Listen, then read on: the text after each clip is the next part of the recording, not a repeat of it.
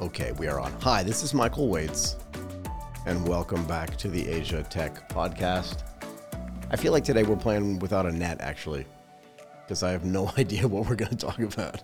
Today we are joined by Bryan Falchuk, and I think it's actually interesting because on Bryan's website, he actually has a little audio file that says how to pronounce my name. So I was really nervous about pronouncing it, even though I thought I knew. But maybe I didn't. Anyway, Bryan is the founder and managing partner at Insurance Evolution Partners. Maybe we should have put this on video. What do you think, Bryan? It would have been fun. Yeah, but nobody wants to look at me. Anyway, it's great to have you on the show. No. Thank you. Either of us. I thought you were going to say us. I started to say no before you said me. So now I'm a jerk. I'm a jerk who has a how to pronounce my name file on their website. I just thought that was kind of awesome. It's not public. It's hidden. It's only there for people who get the I didn't know that interview prep file. Yeah, I did not know that because I've been on so many shows and they always ask. They're like, so how do you say your name? But is your name hard to pronounce? Apparently, or you know what? I don't think it is. It's that people probably think I'm precious about it, and I don't actually care. Like Falchuk, whatever. It's fine. You're saying it fine. Yeah, I always say as long as you don't call me bleep. Well, so growing up, I was really overweight, and so like the L became a T, and so it was Fatchuk most of my childhood. So as long as you don't go there, it's fine. God, kids. Well, you can't shoot them, right? I mean, anyway. Yeah, and each one thought they were the one who thought of it first. So it was always like they had this moment, this epiphany where the brilliance came out. Right. Mr. Original. Yes. Thank you for that. How are you anyway? I'm doing really well, thank you. It's nice. How are you doing? I'm always embarrassed when I talk to you on the phone because your backgrounds are always incredible. I feel like I'm not worthy of the future of insurance background. I'll show you what's behind them one day. It's just a really messy basement. It's not as profound. I'll show you what's behind me. It's just like a blue padded wall. That's if you got to take your aggression out, it's good to have. I think it's pretty appropriate for me. Yeah? Yeah, I think it's pretty appropriate for me. Talk to me about Insurance Evolution Partners. Like, how did you get involved in the insurance market to begin with? Yeah. Well, so I think it seems like everyone I talk to, with very rare exception, it's like the accidental insurance person story.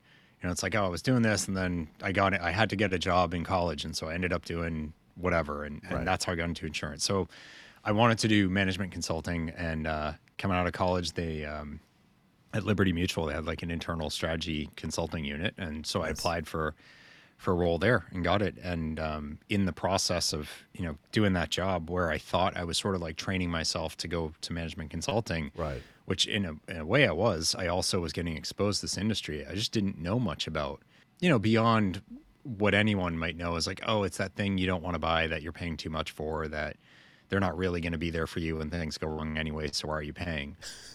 But actually I found like there's a lot of really interesting things about it. It enables so much of what we do every day, and I like fixing things. I like grabbing opportunity, and there's a ton of that. There's a lot that needs fixing, and there's a lot of opportunity if we try to go at things differently. So I actually found myself very much excited by this thing that, sort of fashionable to call boring and old.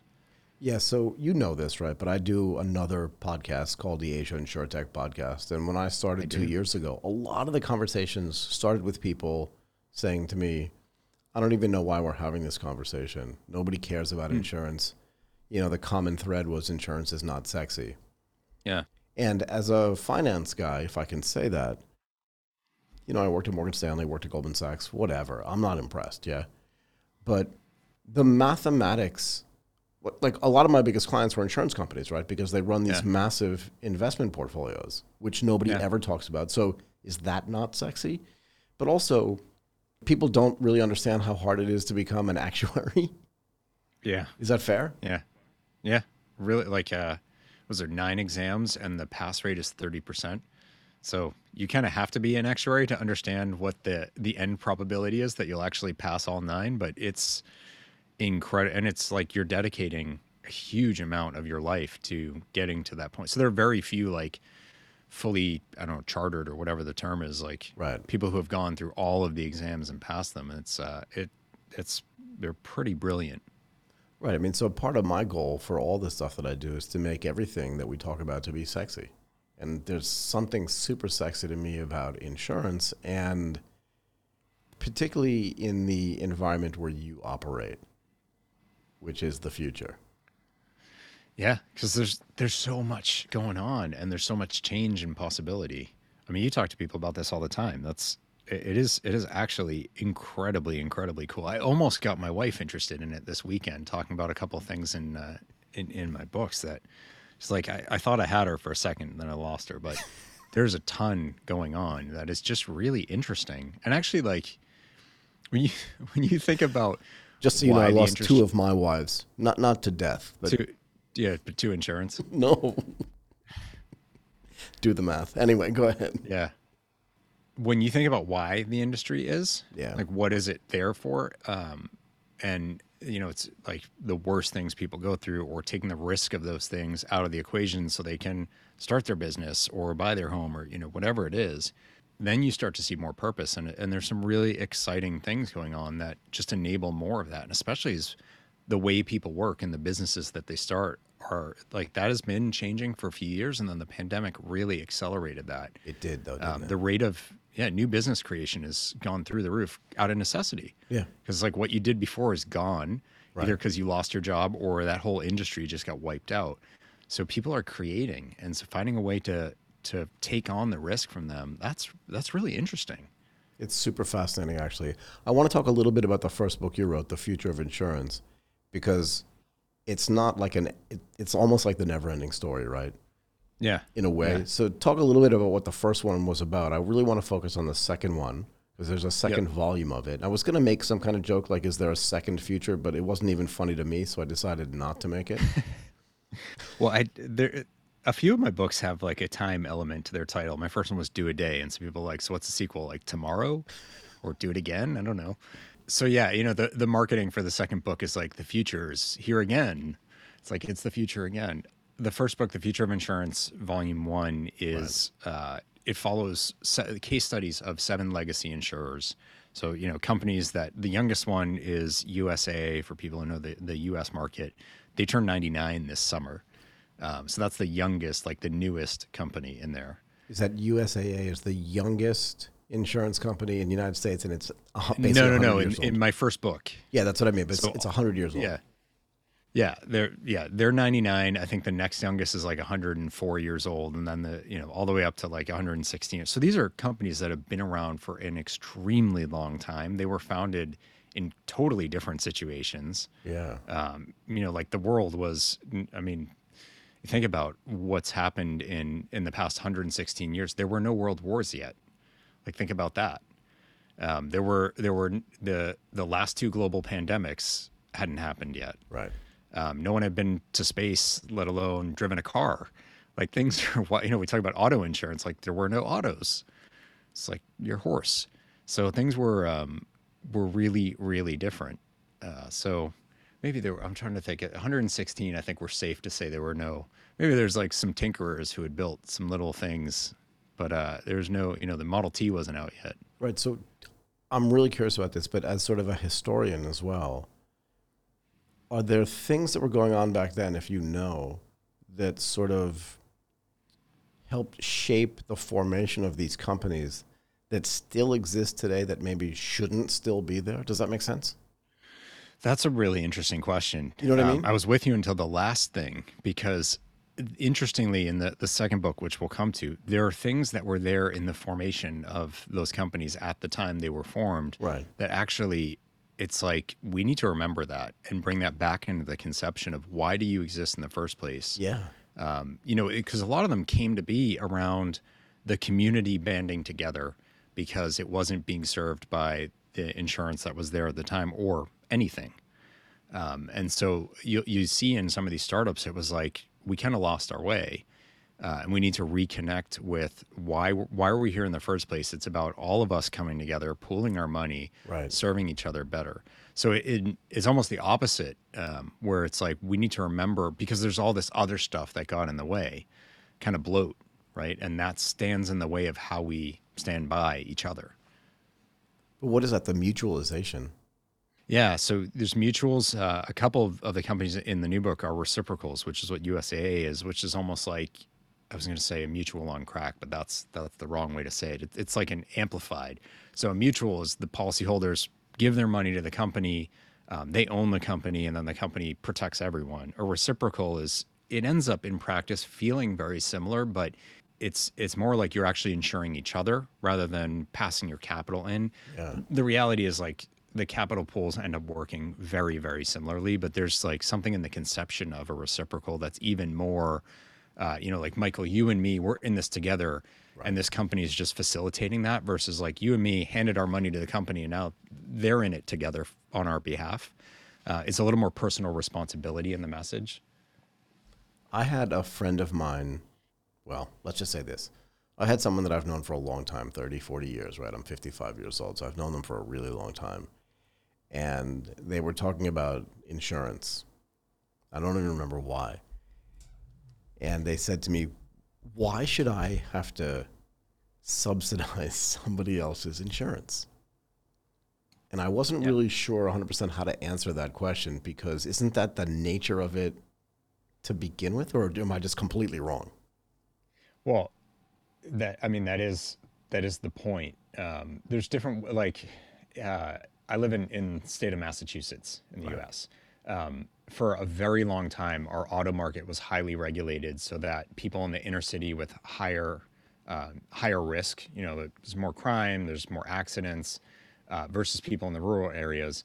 The risk was actually spread out, so people in the rural areas were being overcharged, and so that the people in the cities were able to afford coverage because it's better if everybody can get insurance. So the market, so you were subsidizing each other on a rate basis. Yeah. So like I'm paying more, so you can pay less. Does it What revert to the mean though? it didn't end up doing that because Okay. when they deregulated, the prices did split Right. more. Luckily, I lived in the city when it was still regulated, and we moved out to the suburbs when deregulation hit. So I had the best of both worlds. But I can see where it mattered a lot. But on the loss side, the notion of insurance is that no one of us can really bear the brunt of this on our own. Right. So we're going to pool our money, and I may be okay for the next 10 years and not have a loss, but you're not. And so you need my help then. But guess what? There's going to be a time where I may need to call on you for help. Right. And that's the mutual or the reciprocal idea. So in that sense, yes, we're subsidizing the worst moment for that someone goes through so they can recover, but that's what you're paying into so that should you face that, you go through the same thing. It's the same notion in microfinance, the Grameen Bank, the loans, like Yep. that's what it is. You're putting your money in so that your neighbor can start a business, and you might get some reward from that, very little that pays into the pot. But what happens when you need to start your business and need a loan as well? Right. These sort of community funding efforts, they can really change a whole community. It's really powerful stuff. I think it's super powerful. I mean, look, I always say this, it's in the name, right? People ask me sometimes, like, what is the Asia Tech podcast about? Yeah. And I'm like, which part of Asia and tech and podcast don't you understand? If it has an The Asian pod angle part. or a tech angle, like, and it's a podcast. So Yeah. help me out here for a So that's what second. it does in the tin. Yeah, Chris would exactly, say. as the English would say. But also, so like Mass Mutual's a gigantic insurance company, but it's in the name, right? I mean, I don't know when Mass Mutual started, but there must have been a mutual benefit to everybody to start it. Otherwise, why would they call it that, no? Yeah, I mean, like USAA started because these military service, like, they were officers going off to war, couldn't get life insurance, Yep. and because war is it's not going to be a covered reason that you die. Right. So they banded together and supported themselves. State Farm is the largest insurer in the U.S. Started because this guy George Maherl, who was an insurance agent and a farmer, didn't like that to your friend's point about subsidy, he was paying more than his risk would imply, so that the people in the city who were getting coverage weren't overpaying, so they would actually buy because the price would have been too high if they paid directly for the cost of their risk. Right. And he's like, we make up this teeny percentage of your losses, but we're paying way more than our fair share of the rates. That's not right. We're going to start our own thing just for farmers. And they were, I mean, there's a number of insurers that have farm somewhere in their name for that reason. Right. And now, they all insure everybody, but it is really, except the farm bureaus. It's really interesting that that sort of notion sparked some of the biggest players in the country, in the largest insurance market. My dad was in the Air Force, so we grew up like all of his automobiles were insured by USAA. Yeah. It's weird though when you think about it, 40 years later, all these little touch points that my grandmother worked at Aetna in Boston. And if my memory serves me correctly, she was actually an actuary there, which was weird for a woman of her age and of her time, right? She was a mathematical genius. Good for her. Yeah, it was pretty impressive, actually. But that's a story for another time. I really want to talk about the learnings that you had from the first book, but in a way, I don't want to go there. I want to go to the second one, right? You've recently published a new book, The Future of Insurance, Volume 2. Do I have it right? Volume 2, yeah. And maybe I didn't really say the crux of the first book, which is the setup for the second. So let me go for it. Briefly hit on that, and I think you'll understand where the second comes in. So, I mentioned it's these case studies of these 7 truly legacy insurance companies. They're all century plus. Give me some leeway on USA. They're getting there. But the whole notion is a lot of us in the industry, and this comes from my personal perspective. I spent 20 years on the carrier side. I was a COO, a chief claims officer. Like I've been in the decision-making side as well as on the front lines. And then I went to the insurtech side, and at a solution provider, I was doing sales. So I was going around to all these carriers talking about implementing technology to make things better. And I felt when I was on the carrier side, and I saw when I was selling to carriers, the same issue that, oh, we want to, but we can't because insert, all these very valid but excuses of why they're stuck or why it's going to take so long or why it's difficult or why they can't or why customers don't understand. And that's what the problem is. It's not that, they need this thing. It's that they just don't get it, or they need to bear with us, or, hey, it's insurance, so we're slow. I understand all that. I've lived all that. And we actually can still move forward. And I know that for a fact because I've been able to do that. And all these companies that I talk to, we were really successful in selling into them. So if I was met with the same sort of pushback and was able to get them to adopt new technology, and they were like giddy. I actually had a guy in tears, which is crazy. At the end of our pilot, he's this like stoic Midwestern guy. And he was welling up because he's like, it's all been lies from everyone we've ever talked to. Every tech solution, they're harder than they say it is to get in place, and they don't have the impact. And he's like, and our people have lost faith in us, and you blew them away today. And he's like, thank you. Our customers deserve it. And I was like, this is so profound, but we're talking about like a really lightweight solution to text customers during a claim. It's not, feeding the starving but it had that impact. And I was like, we need to tell this story. So the case studies are all these carriers who face all the same hurdles that everyone talks about, and yet they were able to do something innovative and move ahead. And it doesn't mean that everything's super simple for them and now like they've figured out the code and it's all easy from here, but they did it despite those barriers. What lessons can we take from that so that if you're feeling stuck, you're like, well, maybe I can take some inspiration and do something myself? Isn't the biggest lesson the fact that it's not impossible? You know what I mean? 100%. That it can actually work. Like if you just be a little bit more open-minded, it can actually work. Yeah. Yeah. And I think because I'm an industry insider, looking at those barriers, there's no judgment in that. And like, I'm one of you. So I'm not sitting here saying like, you just need to get over it, or you need to stop thinking that way, or just try, I've lived it too. Like it is hard. The regulations are real. The technology gaps are like, these are all real things. And yet we can still. So it's not a get over it. It's like, well, why don't we try something? And one of the pressures is not one of the barriers for the legacy carriers, but certainly one of the pressures that they face. One is the customer expectations, which changed rapidly. And this is even pre-COVID. And then you layer COVID on that, and like everything has to be digital, and people aren't willing to wait for anything. And all that is just amplified. Right. But the other major pressure is you got all these startups, and the startups have, they have more freedom than you might perceive them to have more freedom to do innovative things. A lot of them started clean sheets, so they don't have this huge technology there's no migration of existing business to a new platform. They don't have all the layers you have. Like whatever the reasons are, they certainly seem to be freer. And a lot of them are digital natives, so they don't also have to think about, like you mentioned, Mass Mutual. Life insurance policies can be enforced for whole life, like 60 years. Right. 50, really long times. A lot of them were, my father's one that was written in paper.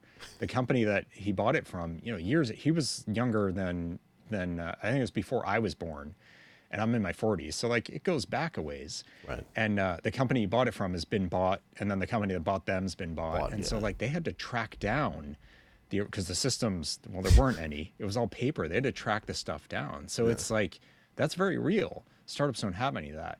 So I said, we can look at the startups as another pressure or bemoan them or think they have an unfair advantage, which maybe that's all true. But I think you're not telling the full story if you don't also look into what's happening on that side of the coin. So the second book is, we looked at the legacies. Now let's look at the startups and round out that story. And what I was really curious about is, do the lessons from one side apply to the other?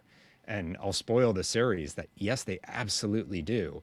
Because, and I use this phrase a lot, but the grass is not green anywhere unless you garden.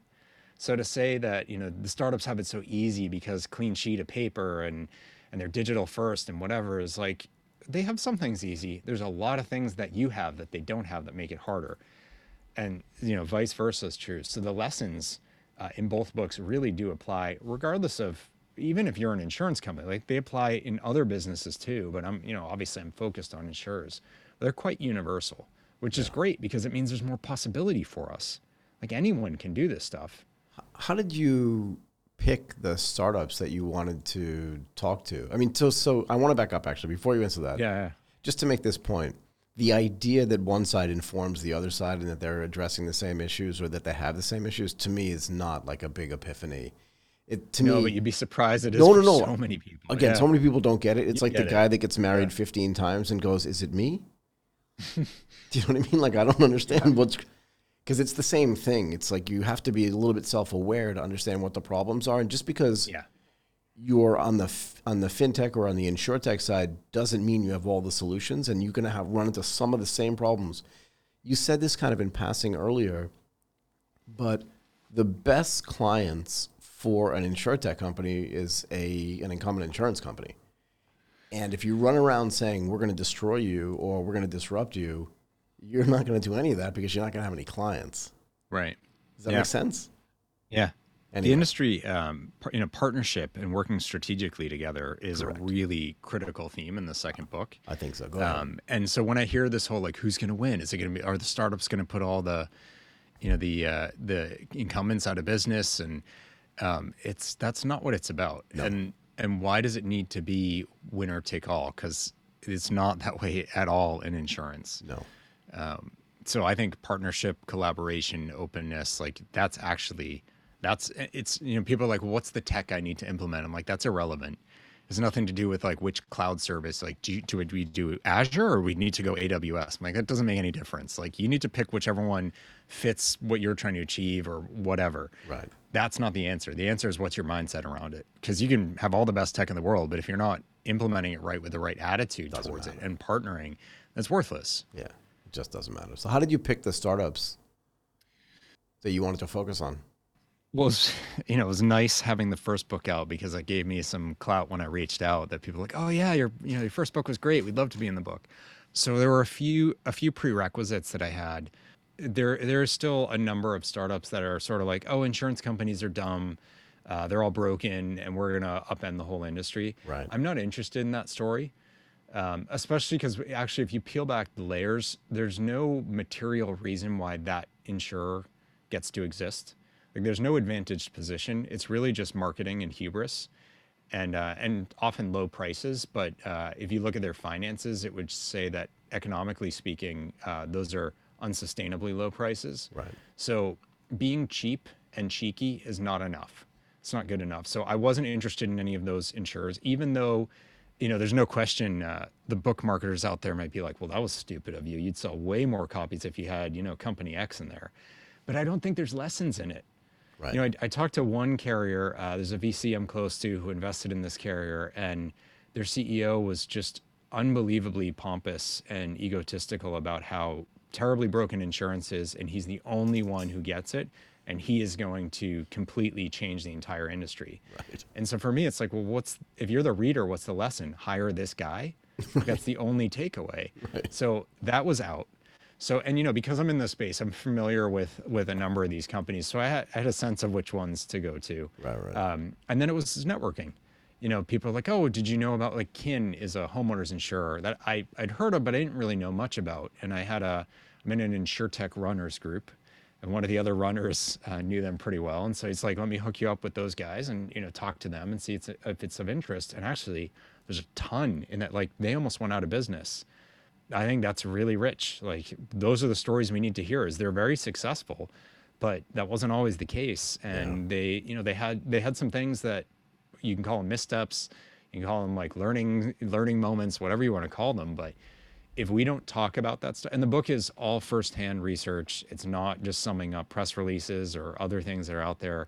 If you're not willing to sit down with me and talk honestly about what happened, the ups and the downs, then you're not a fit for the book. And they were awesome about it, really open. And like, that's a tough moment. People lost their jobs and that's really difficult, but they talked about it pretty honestly about why and what that meant and how it made them feel. And that's really rich for teaching. I could not agree with you more. Can you share like a couple of the stories? Maybe pick one of the startups or two of the startups and just talk about some of the conversations that you had and some of the stuff that you learned. I don't want to give away the whole book. I want people to go read it, obviously, so they can learn more. But maybe just a couple of things. I'm happy to. And I would say like, I actually do share pretty openly the main takeaways from the book, because I think like that's where the value is for the industry. And I want that getting around. And then I think if that sparks something for you, you'll want to read the book because the stories are actually just really like, I loved writing this. It was fascinating. I get into the stories. I think they're really cool. So there were a few, one of the major lessons is about treating your capital strategically. And that has a number of like sub bullets under it. Capital means two things here. When we're talking about startups, people are like, oh, venture capital. Yes, it does mean that. And it also means capacity, which is really important in insurance, is you can't write without capacity behind you to take on those losses. And that could be your own. Yeah. I know what it means, but I want to define this word capacity because I think I'm not sure if I said this to you online or offline tonight, but when I first started doing the InsurTech podcast a couple of years ago, if someone had said capacity to me or parametric or anything, I would have no idea what they were talking about. Yeah. And you said right, but I think you're actually talking what about does right underwriting. What does that mean? Yeah. Maybe just a little bit about what capacity means because it's important. Yeah. So when you're an insurance company, you need capital behind you. You need cash sitting behind the promise that you make on all those policies that if something goes wrong, you're going to pay. Right. And there's a few ways that you achieve that. You have your own, statutory capital. So like what the regulators say you must have given how much business you're writing. Yep. So you have to have a pot of money yourself. And there's a couple ways that gets made up. And then you also need, generally, we have in insurance something called reinsurance. So insurers buy insurance on the insurance they sell, if you can follow that. Yep. And those are actually the largest insurers in the world, really, are the reinsurers, because they stand behind the whole industry. Swiss Re, Hanover Re. Swiss Re, Munich Re, Hanover Re, yeah. And then there's smaller ones, and there's niche players, and a lot of insurers end up insuring each other. Like most of the major insurers have reinsurance units. Sure. Because the risk has to be spread out because it's so big and complex and syndicated, yeah. Right. And then there's other things beyond that. There's something called a fronting carrier that I get into more specifically in the book that we'll leave for now, but that depends on what your structure is, whether you need one of them or not. Go ahead. But to have investors really stand behind you when things are tough, like I mentioned for Kin, when their business potentially was going to get shut down, right? Or for others, Branch Insurance is another one in there who at the last minute, the two co-founders had really good jobs. I mean, like C-suite roles. One of them had started, he was on his second tech company that he sold. And so he was at the acquiring company, pretty senior. The other one was the president of the whole North American personal lines business for a major player in the insurance space, a company called Verisk that anyone in the industry will know who that is. So these guys were flying high in their 30s, like really successful. They both quit their jobs, gave their notice, had their last days at work. And that afternoon, which is like the day before their funding round was going to close, one of their investors, not their lead investor, but one of the investors pulled out. And so everything fell apart. So it's like, they can't just keep working at their day jobs. So, supporting the families is now in question. And the way that they had built their relationship with the lead investor, Right. the way they had been open and honest and really got him bought into their strategy and their vision so that he was more than just money. That's the only reason they survived. They called him to tell him the news, and he was not mad at them. He was mad at the investor who pulled out. Sure. Because he obviously talked to them and knew what their and he was very caught off guard. So he didn't like that. But he said, "Don't worry, we'll get this closed. We're going to move the date. Let's start talking to others again." Right. And like to have someone, because his dad, he was a really well-known investor. He could have easily just said, "Guys, I have 20 other deals I can fund. Yeah. I'm so sorry. Best of luck, but I can get this one closed tomorrow, and I have to because my fund needs to close off." And these, like, they all have all their pressures and interests. Yeah. He could have easily split, and he set all of that aside to stand by them. And that kind of story repeats itself several times over. For another one, it was the fronting carrier pulled out, and again, we'll leave that, but it's another. It's something else you need depending on your structure to be able to write business. It was really hard to get one. They pulled out at the last minute. And again, their investor, they went back to their investor. This is Clear Cover. They went back to one of their main investors and said, "Look, this is what happened. This took us months to get this one lined up." They pulled out. Everyone else we talked to said no. So we're not sure what's going to happen. Right. And they were really honest about it. And their investors like, "Guys, I have faith in you. I believe in you. We're going to get this done." And he talked to them off a ledge in a sense and continued to stand by them. They still closed the round. They still got the funding, which they were like, "We're going to lose our money. We're going to have to lay everyone off. Like, this is going to be the end." But their investor stood by them because they were strategically aligned. That theme keeps coming up. And there's others where maybe they weren't as open or honest. In the Kin example that I mentioned, that's why they had to lay people off. They weren't as open and upfront with their fronting carrier in this case, who they did something that surprised the fronting carrier that they thought was obvious, and they didn't need to tell them explicitly they were doing. The fronting carrier felt otherwise. Right. And in a single day, shut off all their capacity so they couldn't write any more business. So their revenue was shut off. And not only that, all of the business they had taken on, the fronting carrier took. So they took all those policies and started to put them into their own company. So no new business, all of the existing business is threatened, and it's still going to be about a year before they can get everything else they need up and running. So this is a very strong life or death moment for them. Yeah. And that's why about 40-ish% of their staff got laid off. It was really contentious, and they had to eventually get the fronting carrier to agree to sit down, and they worked through a transition process and averted collapse. But that was because they weren't being strategically aligned, upfront, open, honest, and it cuts both ways. So that's that relationship's a two-way street. It's not all on them, but they said, like, we just figured they knew this, and that kept coming up as we just figured they knew whatever. We thought it was blatantly obvious. Like, well, it wasn't, Right? Because they're not you. Right. So how are you have to be open and honest with your partners, and if you can't be, maybe they shouldn't be your partner, because in effect they're not. They're just money. Not. Yeah. And that's not going to work. And so that's one that people are surprised applies to the legacy side. But I mentioned, every insurer buys reinsurance. Right. That's capacity. That's capital. Yep. So if you're not, I went through this when I was running claims. You have to tell your reinsurer about major claims that are brewing that may end up costing them money, even if you don't think they will. And there's this subconscious pressure not to do that. Because the more you tell them that, the more likely they are when your contract's up for renewal, they may say, "Oh, we have to raise your rates because you guys have all these losses." So you have this kind of automatic disincentive to be aligned. But if you're not honest with them, they're going to find out anyway, because eventually some of those losses will come through. And then they're not only going to want to charge you more because there's more losses, they'll also want to charge you more because they don't trust you. Right. Or they may just say, like, "We're not going to back you." And then guess what happens?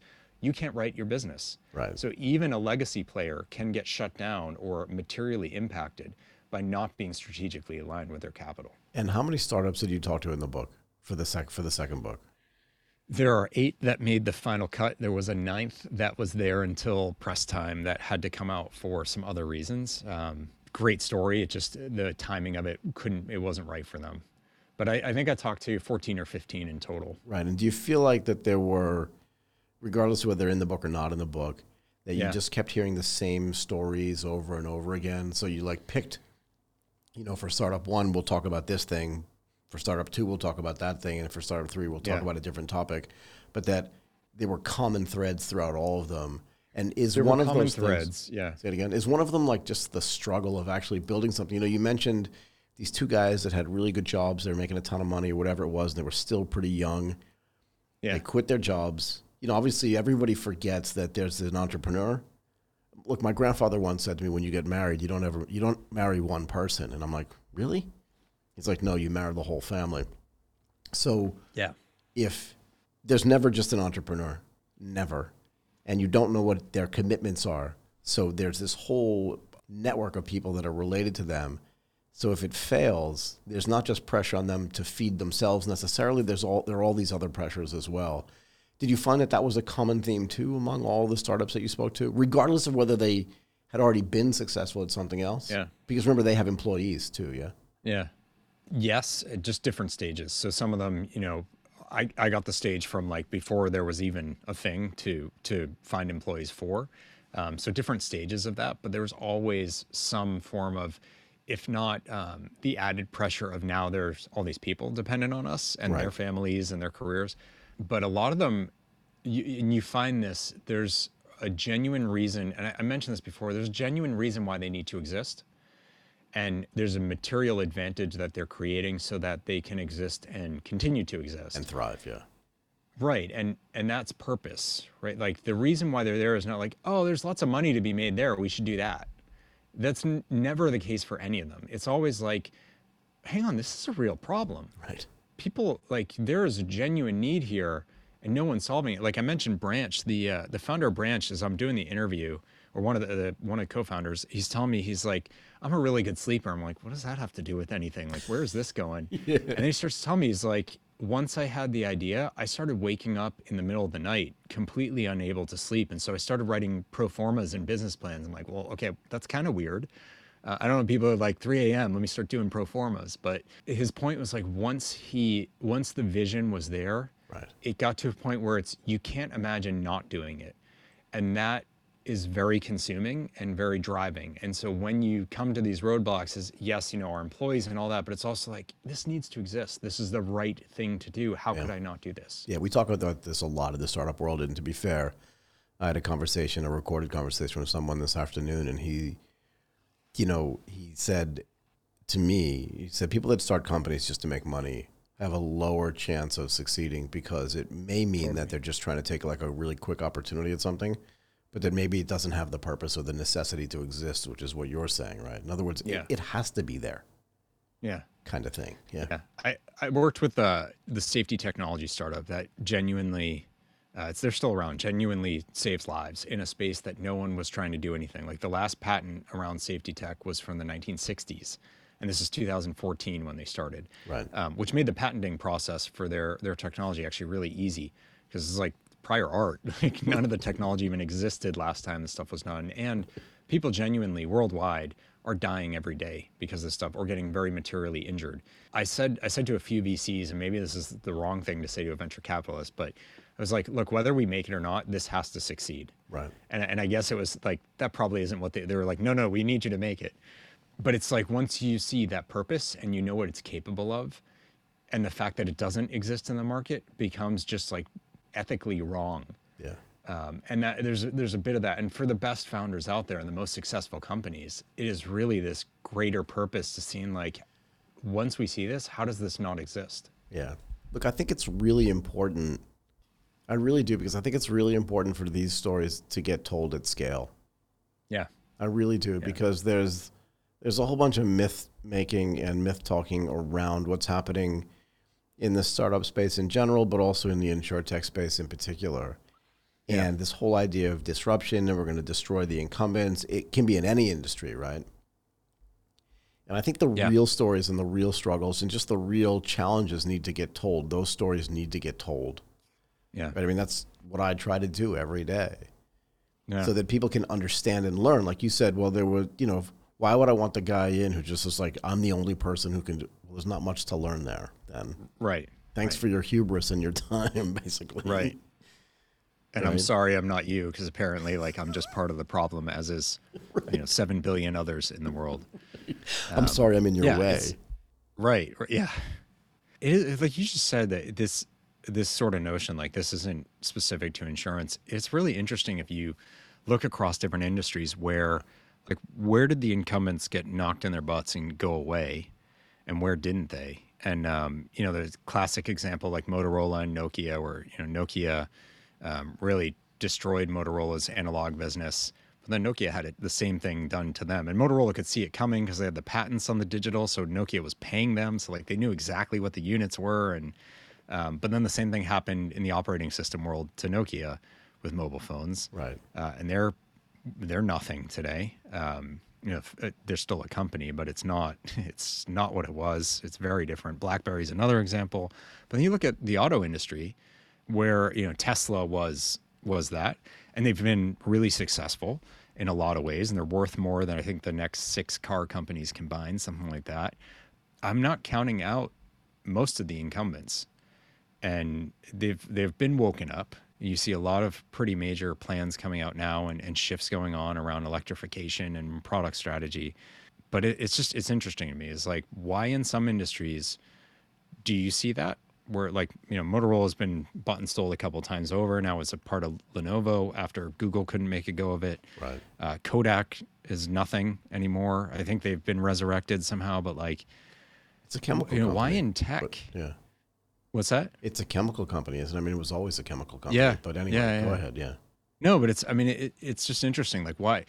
Someone asked me what companies from 1999 .coms are still around today, and which one of the successful major players existed then. And the reality is, very few, if any. Amazon's kind of the only one that comes to mind that was around then, that's still around now. Right. But my response after pausing for a minute was like, well, let me go to Alta Vista and look it up. Yeah, exactly. Because that was the search engine I used back then. Give me a moment. Well, and people were like passionate. It was like the search engine wars of like, which one do you use? And that's the better one. But you wouldn't even think twice about it. I guess there's some people who like use Bing or Brave or whatever, but it's really interesting how different it is in different industries. So insurance and insurtech, I'm fascinated by it. I don't know how it's all going to play out. I do think the incumbents will still be around. But I think it's a collaboration story more than no one, 10 years from now, no one knows who AXA is and Allianz and, like whatever other, Aviva, whoever else. There's a part of me that's relatively convinced that some of these massive insurance companies, the incumbents, but in particular the reinsurance companies, right? We talked about them earlier, Swiss Re, Hannover Re, Munich Re, they're not going away. No. They're just not going away. Munich and Swiss especially have been really, really engaged in the startup world. And they put a ton of money up for, a lot of these insurtech carriers or insurers that are losing a ton of money. They're doing that on the back of Swiss and Munich. They're paying all the claims, not that insurtech startup. They're burning through a lot of capacity for the industry. But those two players are really invested in the space. Very much so. Look, we could spend an entire week actually talking about Sing Life and Aviva and all the things that were happening there. But it's interesting that you've written kind of both sides of this book. Yeah. Right? You did the 7, did I get it right, case studies, then you did the 8 case studies on the startups. Yep. What happens next? That's what I'm trying to figure out, although not actively right now. I'm trying to recover a little bit. But this is what people keep asking me. It's like, well, what's the third book going to be? Because to me, it's like there's other pieces of the industry to talk about. And I don't think you were asking me like, what's the next book? You're asking me like, what's happened in the industry next, right? Because and I think you looked at both things, to be. right? Here's the thing that happens to me. I've done 100 and something recordings. I've spoken to everybody in the insurtech and the insurance industry in Asia, right? So people always ask me like, what's coming? What's going to happen? Who's going to survive? Is there going to be like all these market kind of related questions. You've had so many conversations about this. You also do your own podcast about this where you're still actively talking to all of these sort of thought leaders in startups and insurance companies in the space. What do you think is coming? So that's the hardest part of both of the books to write about. I think I was a little clearer in this one with what's coming, but I think it's and that's what I want to see it play out, and then I'll decide what the next book is about because I want to dig into this more. Yeah. But I think it is more around the collaboration and partnership side than it is about someone coming to upend everything. Yeah. But there's really like there's pockets where this is happening, and that's where I don't know quite book wise where it is. But is it a distribution story, which could be about the brokers? Is it a distribution story like what you see in India with like, Amazon and Acco getting together? Right. Which is actually, having been at a carrier, we were always like, Amazon's coming for us. They've got more money than God and they've got better distribution. And like, once they decide to start up an insurance company, we're done. And that's like the industry. And I don't totally agree with that. I think that's overly actually, but yeah. pessimistic, but I don't think that's what they're going to do. I think they distribute. They do it better than anybody. I think that's their story, and that's what they did in India, and that's what they're building in the U.S. with a number of partnerships. So I think there's a really strong distribution partnership story. And I think Teresa Blissing and I were talking about, she's bringing up what Grab is doing with like different micro insurance in Asia, which I know is like for the Asian market, that's not news. That's all been around for a while. But that sort of notion is like, will that permeate more?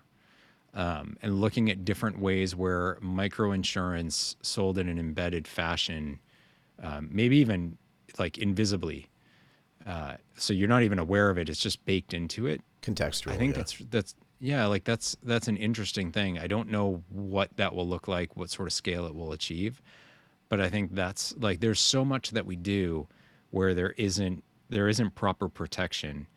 And I'm only thinking this because UPS lost a shipment of my books that I sent to a customer, and they never said a word. So it's been 2 weeks, and the customer's like, "Where are my books?" That's the only reason I found out that they were lost. Right. I don't know how a shipping company that's all they do can't get it right. But the guy was like, "Well, did you declare the value of them?" And I did, but it was also like, why is that even a question? Yeah. Why is that a thing? And why should that change the price of shipping? Because that's you failing at your job. So why is that my problem? And obviously, like, they self-insure that. So they're using their own capital to pay for those losses. Right. Again, why is that my problem? That should just be part of, it's Caribou Honig who started ITC. Like, he was saying, you think of like your car warranty. You can't go to the dealer and say like, I'm going to pay you $1,000 less. I'll sign a piece of paper that says I'll never make a warranty claim. Like, that's not an option. No. You can't go to your doctor and say like, I know you charge $200 for this visit, but can I pay $150 if I promise to never sue you for anything you do? Right. Like, the medical malpractice insurance is baked into that office visit cost. Right. Why am I having this discussion with UPS when they failed? So I think there's things like that I think it could just smooth out the way the economies work, and then you don't have parties that really aren't like me having to pay for those books and replacing them hurts more than it hurts UPS to just deliver the package right or pay when they don't. Well, also because they've already insured it, right? Right. So they've built that economic model and set the cash aside, and they're investing it in all the things that like an insurance company would do. Right. So, and you see that like, a small time merchant who suffers a loss because the marketplace where they're selling did something wrong. Like, why are they the ones who are bearing the brunt of that, which is proportionately much more impactful to them than the marketplace making it right? Yeah. So at a smaller scale, this reminds me of what happened last week with Fastly, right? Fastly is a CDN that provides internet connectivity services and caching services to some of the biggest online marketplaces in the world. Yeah. Definitely the biggest online marketplaces in the United States. And this is where parametric insurance comes into play, right? In other words, I don't need you to tell me that my internet connectivity was down because it's demonstrably so. And it's the same thing with your books. Like, there should be just some parametric insurance that gets written on this. I gave you books, I gave them to you, you took the receipt, it's there. Right? And we can go all the way to like an Ethereum smart contract if we want to, but we don't have to, but we could. And then say, you promised me that my books would get delivered to company X in Chicago, wherever it was, on Thursday the 12th, whatever it was. It's not there. It just didn't happen. And I'm not telling you have to pay, because if it's parametric, it's pre-agreed. Whatever the payout is just automatic, and it's pre-agreed. It doesn't have to be the full value necessarily. But I don't even want to talk about it. Yeah. It didn't make it. It just happens. It happens. Right. Thank you for your help. Yeah. Yeah. And you want to get really cool with it.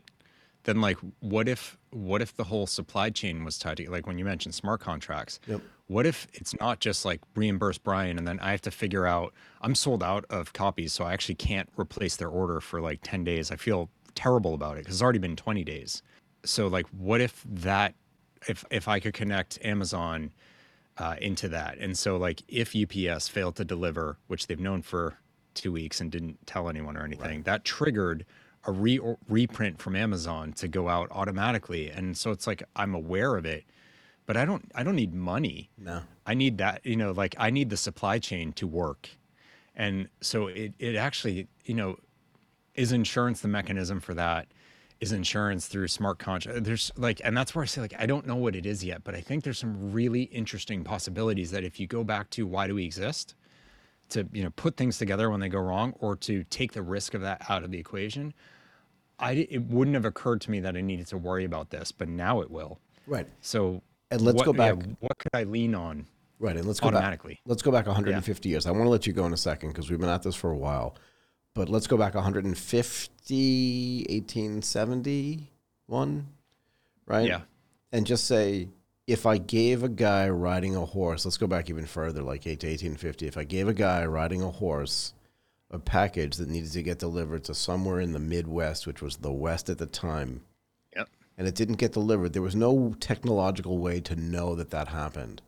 So Yep. the time frame around it could have been infinite, or at least it could feel infinite. But today we know it's measurable, it's trackable, usually. and it's instantaneous. Yeah, and it's verifiable, which is really critical for parametric. It's not Correct. he said, she said. No. Yeah. As a matter of fact, it's third-party verifiable. Right. It's not like, Right. oh, I think my internet went down.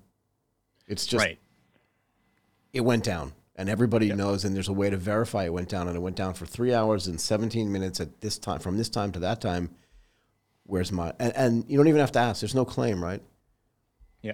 It's just a pre-agreed upon payment. Anyway. Yeah. But technology enables that. Yeah. So I wonder, and I had a conversation, again, I'll let you go in a second, but I had a conversation with a guy who was, and I said to him, is the future just going to be everything's parametric? It's measured, it's demonstrable, and it's paid. And he was like, well, maybe it's para indemnity. I don't know. So there's a need to discuss what all these words mean, but what I will say in a shorter form version of it is he may be right, because there's a huge regulatory change needed there, because a lot of regulators view parametric as betting or gambling, because you don't have to prove that you had a loss. And I think that's a mentality issue. Like if my internet is down for this many minutes or hours, that is the loss. And we've agreed on what the economic value of that is. So it's just not a loss verification in the traditional sense, but a lot of things aren't in the traditional sense anymore. So I think there's a need to move to being able to look at it a little bit differently from a regulator standpoint. Right. And not everything can be adjusted that way yet.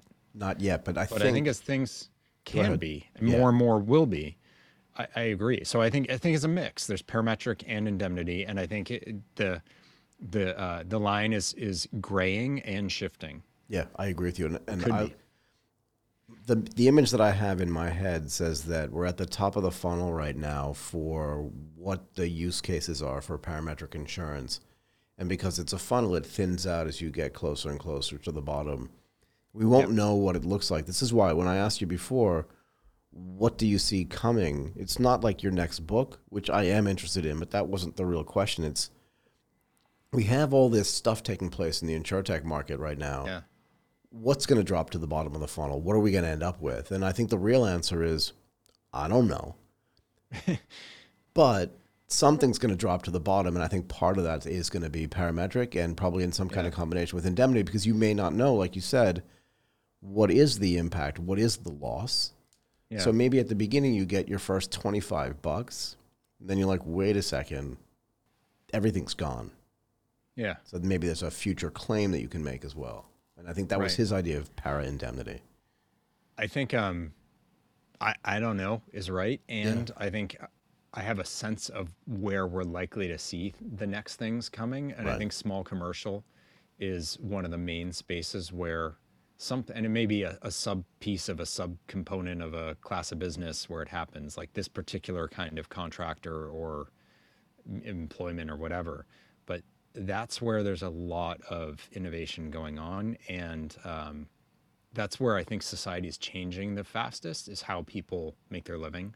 Yeah, for sure. And insurance must catch up with that, or we're gonna have a problem. We're gonna have a number of problems. So to me, that's a really interesting space to see what's happening, and that creates, because so much work is moving or is going on digitally, that creates even more of an ability for parametric, automatic switching on and off of cover. You know, you don't just buy a policy for a year if your job is a couple hours here and there. Right. So there's a number, and like, why am I switching it on and off? Why doesn't this just know? Because I'm working through this digital platform that knows when I'm working or not. Right. When I there's log all in these, or log out or whatever, but yeah. Yeah. Delta, if your bag's not delivered, and I don't know if this is still the case because I haven't flown in 18 months. If your bag's not delivered to the conveyor belt within 20 minutes, you tap this button and you get 5,000 miles or 10, whatever it is. Brilliant idea. I was super skeptical when it first happened. I'm taking pictures of like all the clocks I can find to prove, and like when it shows that we landed, I go to the website expecting to have to, you know, upload all this data, and nothing, like they're never going to give me anything. I hit one button and the miles just came through to my account instantly, which blew my mind. It was amazing. But I was also like, why did I have to do that? Because you determine when we landed and when the bags came out, and it's all tracked. So why am I even telling you that? Just like UPS, why am I having to tell them they lost my package when their online thing says they lost it 2 weeks ago? They already knew that. Yeah, they know. Why do I need to file a claim? Right. It should, that's something that's like, I was blown away until I was like, wait, why did I have to press a button? There's no value in that except to keep them from paying out. Exactly. Create a hurdle so fewer people are likely to claim. Like, that's not the way it should be. No, it's not. Okay, look, I will let you go now. We'll see changes. I will definitely let Bye. you go now. No, don't leave that fast. It was great to have you on the show. Where can people get your book, by the way? Yeah, so it's sold exclusively through Amazon. So whatever local Amazon market, in whatever format you want it, Kindle, Audible, paperback, and hardcover, it's available. And it's in Kindle Unlimited if people have a subscription there. I don't know if that's in every market or what, but that means you can get it for free. Who did the reading? Did you read it yourself? I read almost all of it. The foreword is written by a guy named Dan Reed, who runs American Family's venture capital arm. So I had him read the foreword, which is what I had with the last book. Caribou Honig did the foreword, so I had him record it. Ah, neat. And then I read the rest of it. I figure people should speak in their own voice. Yeah, absolutely. Absolutely. If you can, yeah. Yeah, I mean, for people that have great voices. Anyway, it was great to have you on the show. It's good to come back on. Or first time for this show. Yeah. Yeah. We'll have to do more. Yeah, thank you very much, Michael. It's my pleasure. This was awesome. Thank you, Bryan.